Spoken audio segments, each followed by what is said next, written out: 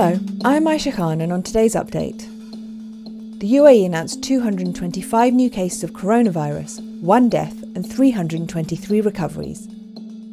Over 61,000 tests were carried out. Globally, there are now over 19.7 million cases. Lebanese police fired tear gas to try to disperse rock-throwing protesters blocking a road near Parliament in Beirut last night in a second day of anti-government demonstrations. Demonstrators are rallying against government corruption and inaction.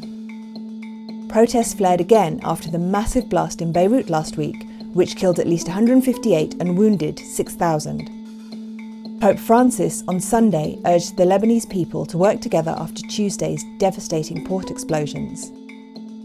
French President Emmanuel Macron urged world leaders to quickly provide emergency aid directly to people affected by the blasts in Beirut. Mr. Macron made his plea as he opened a UN donor conference to raise millions towards rebuilding the shattered Lebanese capital. A fire broke out in a building in a busy area of Abu Dhabi yesterday.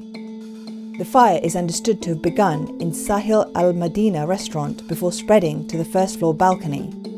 It was extinguished and the site had cooled by around 3:30 p.m. There were no casualties. This was the second fire in a residential building in Abu Dhabi over the past 3 days.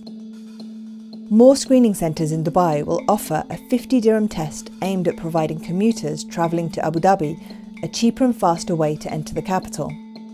Drive-through facilities at Mina Rashid and Khawanij were initially set up to perform PCR nasal swab tests, but now medics will perform the rapid DPI blood test that delivers results in less than 5 minutes.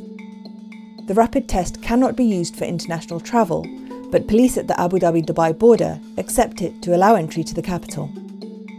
Emirates is set to ramp up its number of weekly flights to Pakistan throughout August.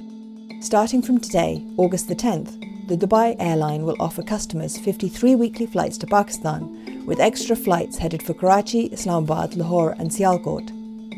The increased service will also include the resumption of the passenger route to Peshawar. From Sunday, August the 16th, the number of weekly services to Pakistan will increase to 60. A new economic collaboration committee, made up of senior public and private sector figures in Abu Dhabi, has been created to focus on the development of 7 key sectors of the economy. The body, which contains 4 representatives from government departments and 22 private sector organisations, was approved by the chairman of Abu Dhabi's Executive Office, Sheikh Khalid bin Mohammed bin Zayed, on Sunday after reviewing the Department of Economic Development's latest 5-year plan. For more details, head to the business section of thenational.ie. Now over to Cody Combs for what's trending.